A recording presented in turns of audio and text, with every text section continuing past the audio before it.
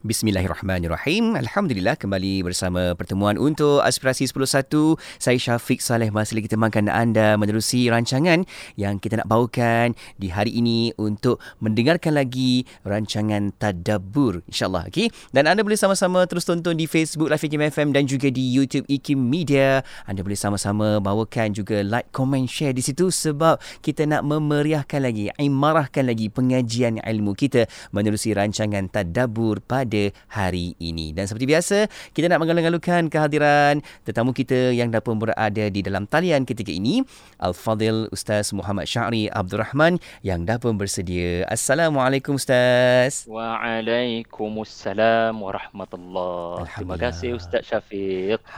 Masya Allah. Terima kasih Ustaz. Kekal lagi, kita nak teruskan lagi pengajian ilmu kita. Bereh-bereh belakang deh Ustaz kan? Masya Allah. Bereh-bereh belakang.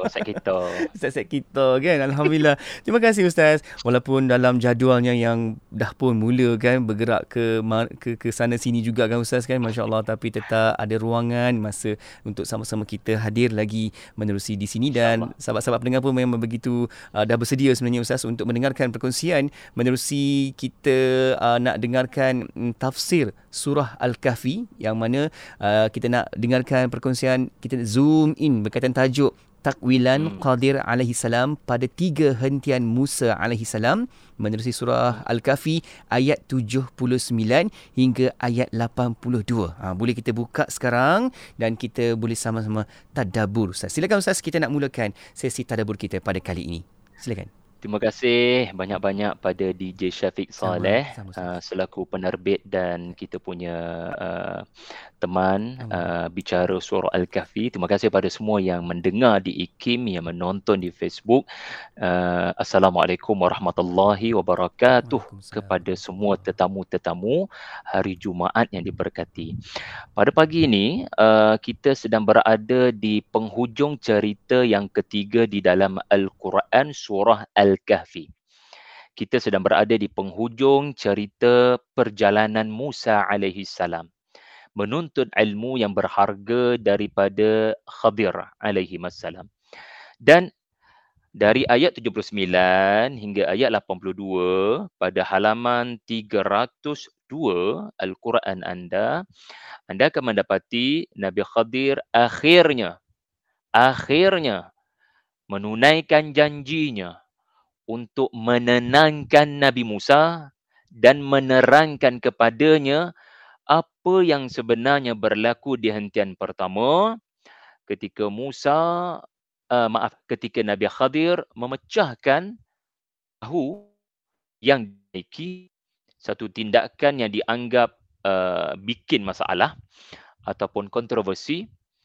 Musa alaihi salam mempersoal apa yang sebenarnya dilakukan, tapi Khadir sengaja tidak memberikan tafsiran ataupun takwilan. Hentian yang kedua, kenapa kanak-kanak ini terbunuh? Apa kita nak beritahu kepada ibu bapanya? Nabi apa yang buat kerja begini? Kamu buat apa sebenarnya, wahai Khadir alaihi salam? Itu yang berlaku di hentian yang kedua. Juga tidak diberikan penjelasan oleh Nabi Khadir kepada Musa yang tertanya-tanya. Dan hentian yang ketiga adalah hentian di mana Khadir telah memperbetulkan dinding yang nak tercabut pada sebuah rumah. Lalu Musa tertanya-tanya, kita sedang berada di tempat yang sangat sulit nak dapat makan minum. Fulus tak ada. Sebab penduduk kat sini tidak bagi langsung walau sesuap nasi, walau seteguk minuman. Sangat kedekut dan bakhil. Melainkan kalau diberikan wang, ringgit. Tetapi mereka tidak memberi kepada kita kerana kita tidak ada wang ringgit tersebut. Tiba-tiba kamu bantu sebuah rumah dinding yang nak tercabut tanpa mengambil upah. Lepas tu nak makan gabario kalau duit tu tak ada. Khadir memberikan penjelasan akhirnya. Inilah ayat 79 hingga 82.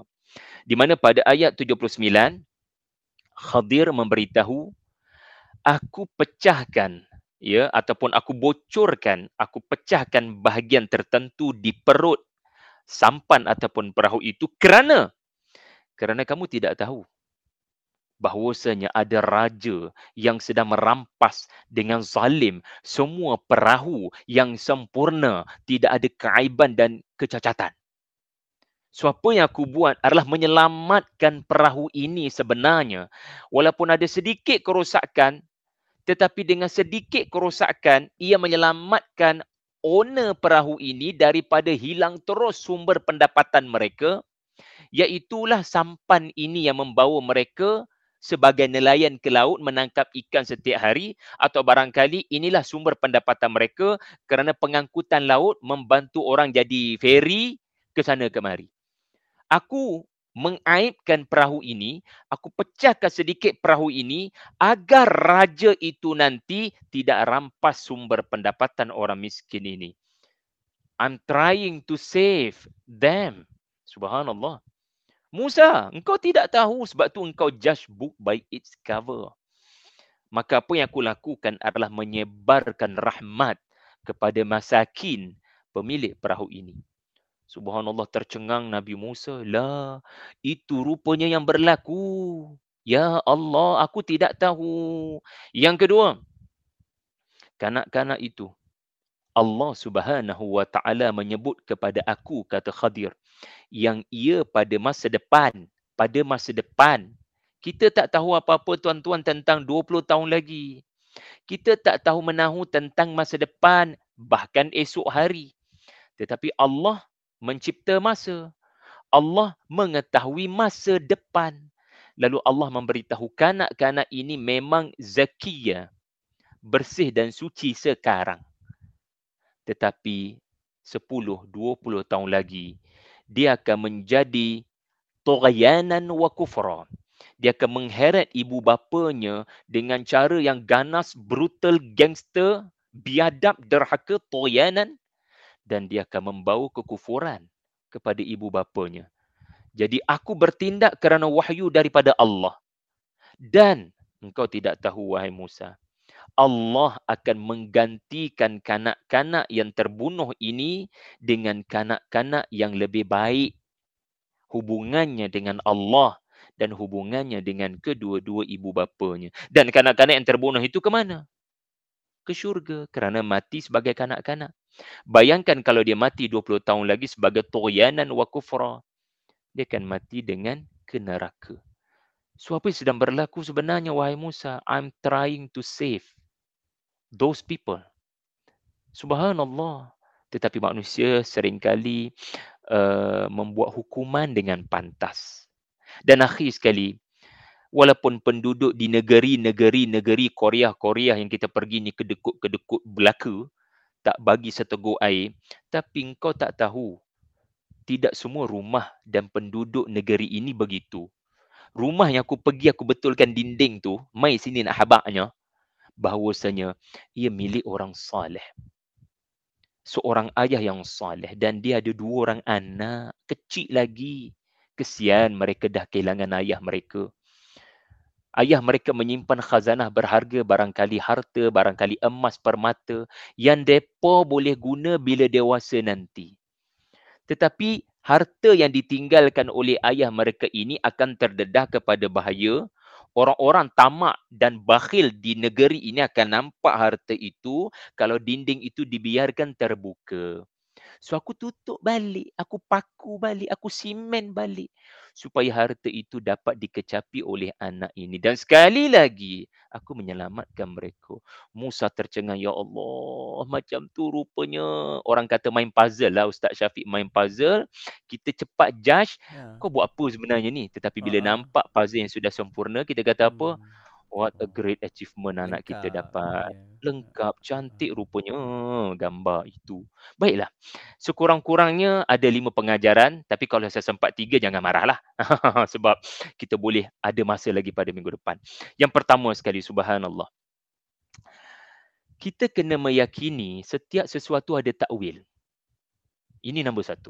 Ustaz Syafiq, kalau berlaku sesuatu yang kurang menyenangkan di konti ke, ya dalam perjalanan pulang daripada konti ke, ataupun sampai di rumah ke, jumpa kawan-kawan ke, kita kekadang dalam hidup ni akan sentiasa tertanya-tanya, kenapa aku, wahai Allah? Kenapa tidak orang lain ditimpa keburukan ini. Kenapa sekarang? Kenapa tidak waktu lain? Ya.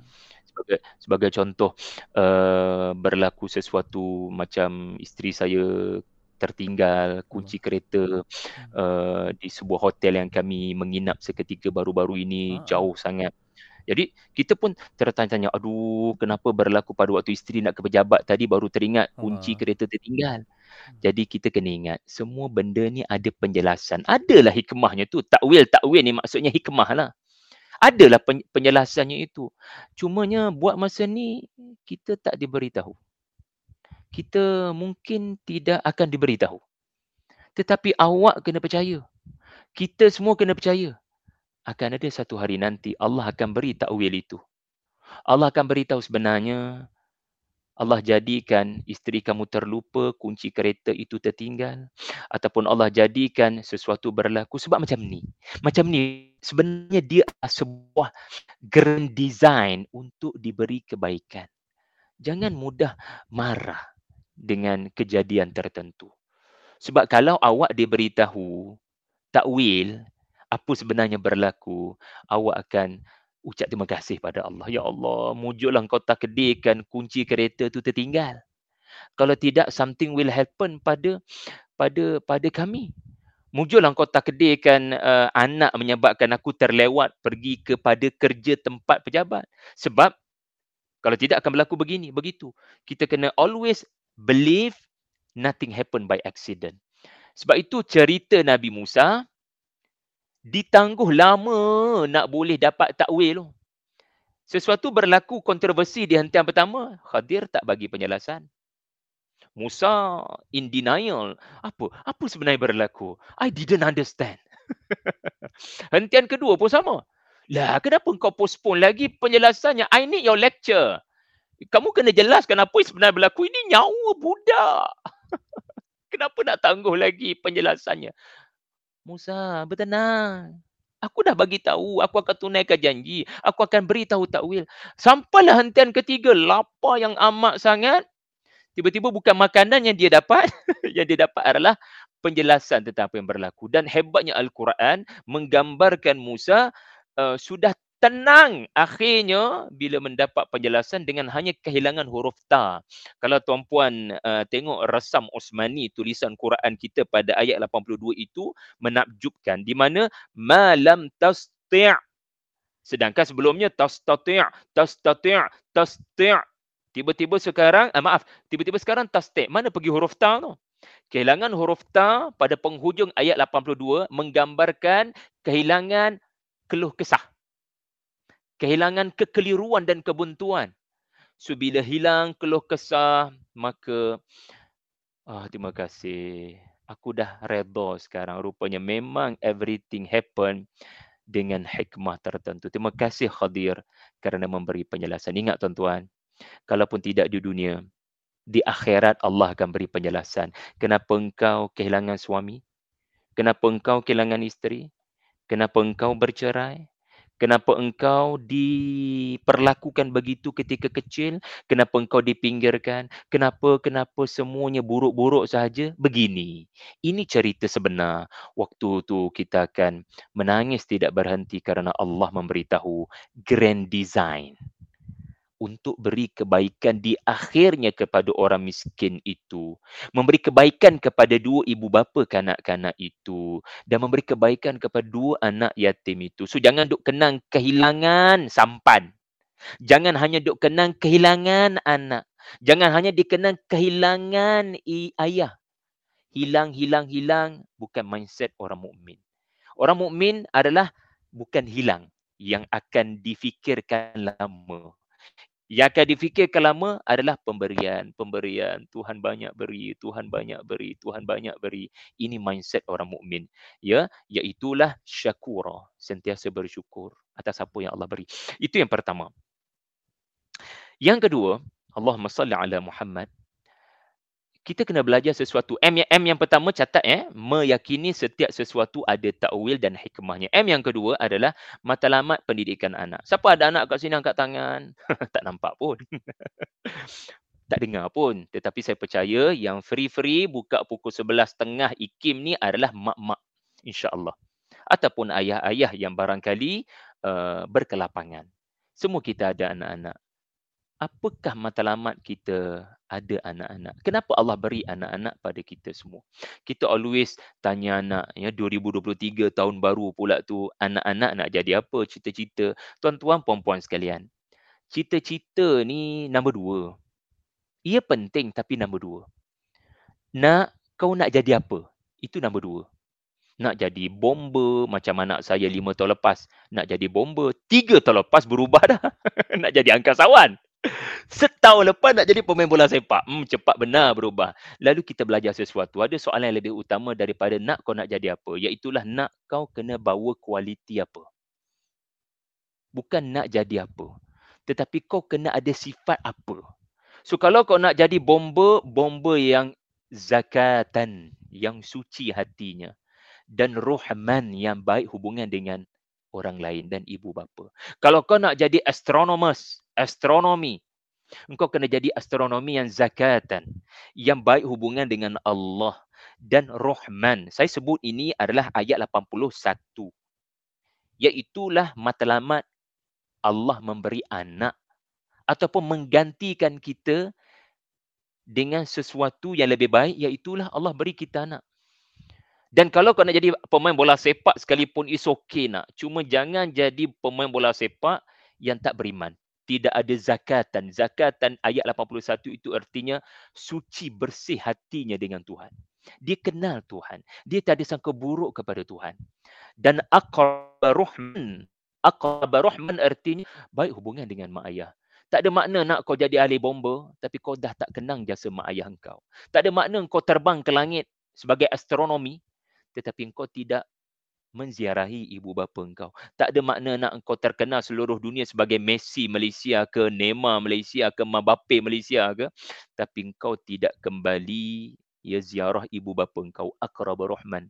So ini bukan soal anak nak jadi apa, tetapi kualiti apa yang mesti ada pada anak-anak kita di masa depan. Jadilah apa pun, asalkan engkau bermakna di sisi Allah dan di sisi ibu bapa dan manusia yang lain. Hablum minallah, hablum minan nas.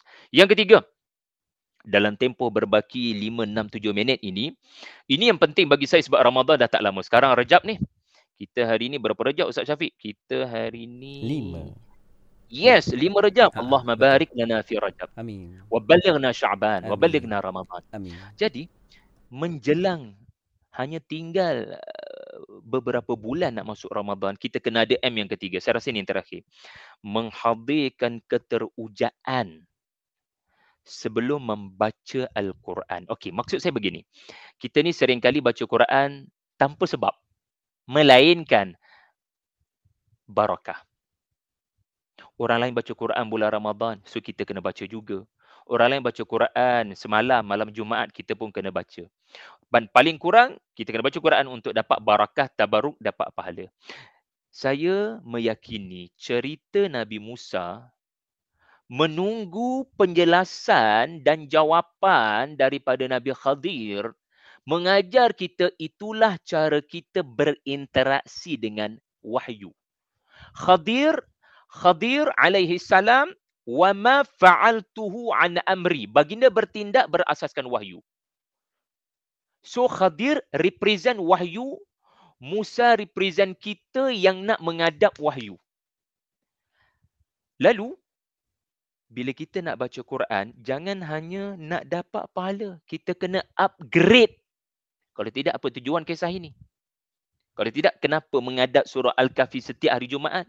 Kalau tidak, apa maksud cahaya daripada surah Al-Kahfi?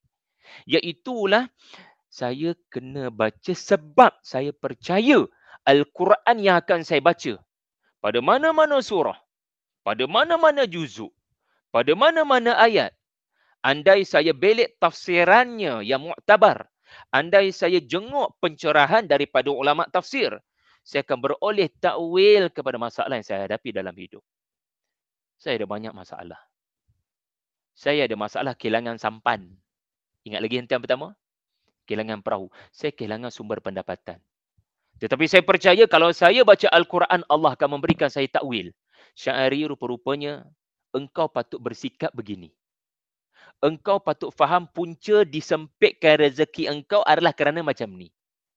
Kita kena percaya Al-Quran memberi tahu takwil. Al-Quran memberikan jawapan. Andainya kita dipertemukan dengan ayat yang kita faham dengan baik, ia adalah oksigen, umpama oksigen pada orang yang sedang lemas. Itu umpamanya Al-Quran kepada generasi terdahulu, Ustaz Syafiq. Sebab tu Al-Quran dulu, dia bukan turun gedebuk 100 ayat. Ataupun sekaligus 114 surah.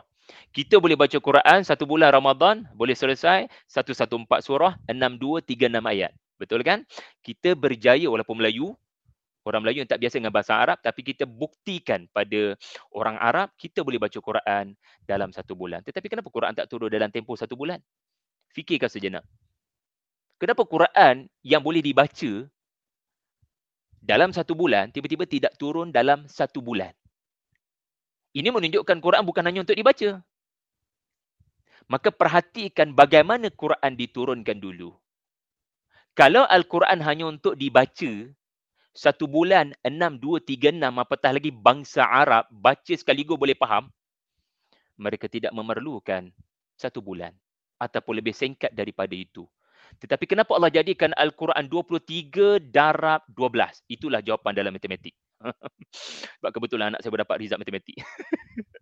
23 darab 12 bulan. Kenapa bukan satu bulan Quran turun? Sebab Quran turun sikit-sikit. Tapi beri impact. Sikit-sikit. Tapi beri impact. 2-3 ayat. Wah, ia benar-benar memberikan kekuatan kepada saya yang kehilangan anak hentian kedua. Hentian kedua. Saya kehilangan anak. Tetapi Allah telah memberikan hikmah. Al-Quran ini adalah hikmah dari Allah Ta'ala yang Al-Hakim. Khadir bukan untuk dipuja. Khadir adalah simbol kepada wahyu yang tinggi. Sebab itu ada orang yang walaupun ditimpa musibah, dia tenang saja, Ustaz Syafiq. Tenang, redha. Wajahnya masih boleh mengukir senyuman. Lalu kita kata, kau ni gila ke apa? Lepas tu Rasulullah dituduh gila. Cuba baca surah Al-Qalam. Ma anta bini'mati rabbika bimajnun. Quran ini nikmat.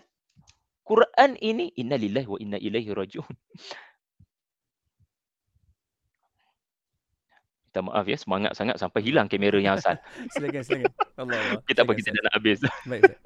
Okey, Quran yang saya sebutkan tadi, ya, Quran ni kamera 1400 tahun ni. Okey. Quran yang diturunkan kepada apa saya sebutkan tadi, Quran yang kita baca memberikan kekuatan bila menghadapi kehilangan-kehilangan tadi. Jadi subhanallah, inilah yang ketiga, kita kena hadirkan perasaan teruja, passion, burning desire, you name it, apa pun nama, yang penting jangan hanya baca Quran, okey saya free, saya lapang, lalu saya baca Quran, alhamdulillah, dapat pahala, alhamdulillah, tapi tak faham. Sedangkan orang yang benar-benar teruja nak cari khazanah berharga, dia akan cuba faham dan mungkin dia menekankan kualiti kalaupun tidak kuantiti ayat yang dia baca. Dia mungkin sedih tak dapat kerja satu juzuk satu hari, tapi dia takkan sedih sangat. Sebab apa? Walaupun saya tak dapat kerja satu juzuk satu hari, tetapi saya dapat satu ayat yang memberikan kesan dan memberi takwil. Seolah-olah, ya Allah, patutlah jadi macam ni pada saya sebab Allah nak mempertemukan saya dengan ayat inna ma'al usri yusra. Oh, rupanya saya kena ingat di hujung terowong ini ada cahaya. Subhanallah. Jadi, saya harap tuan-tuan puan-puan, cerita Nabi Musa, Nabi Khadir bukan hanya cerita. Bukan hanya cerita. Apatah lagi keseronokan kita nak mencari figura misteri yang bernama Khadir. Tetapi sebenarnya memperbetulkan 3 perkara. Pertama, musibah itu ada hikmah. Yang kedua, matlamat mempunyai anak. Dan yang ketiga, memperbaiki cara berinteraksi dengan Al-Quran. Terima kasih Ustaz Syafiq. Allah, Masya Allah, itu dia kan. 3 perkara awal yang Ustaz kongsikan kepada kita, ada 3M di situ. Yang ketiga tu yang paling kita rasa iaitu teruja kan Ustaz, iaitu menghadirkan rasa keterujaan kita membaca Al-Quran, okey. Dan yang kedua iaitu meyakini setiap sesuatu ada takwilannya. Yang pertama tadi iaitu matlamat pendidikan anak. Masya Allah Ustaz. Ini saya kira apabila kita gabungkan akan terus dapat menjadikan satu keputusan yang terbaik dalam hidup kita. Dan sebenarnya ada lagi 2 lagi M. Nanti Ustaz akan kongsikan untuk sesi pertemuan yang akan datang. Terima kasih Ustaz atas perkongsian yang penuh dengan hikmahnya, manfaatnya. InsyaAllah kita boleh sama-sama terus boleh bacakan lagi menerusi ayat 79 hingga ayat 82 menerusi dalam surah Al-Kahfi yang akan kita sama-sama boleh tadabbur insya-Allah. Terima kasih Ustaz. Jumpa lagi, jaga diri di sana Ustaz. InsyaAllah. Assalamualaikum. Waalaikumsalam warahmatullahi wabarakatuh. Alhamdulillah. Terima kasih juga kepada sahabat-sahabat rakan-rakan penonton yang ikuti kita di Facebook juga di YouTube IKIM dan insyaAllah kita akan teruskan lagi menerusi rancangan Tadabbur yang akan kita bawakan di hari waktu yang sama di setiap hari Jumaat jam 11.15 pagi. Okey. Dan teruskan setia bersama kami, banyak lagi perkongsian selepas ini hanya di Radio IKIM.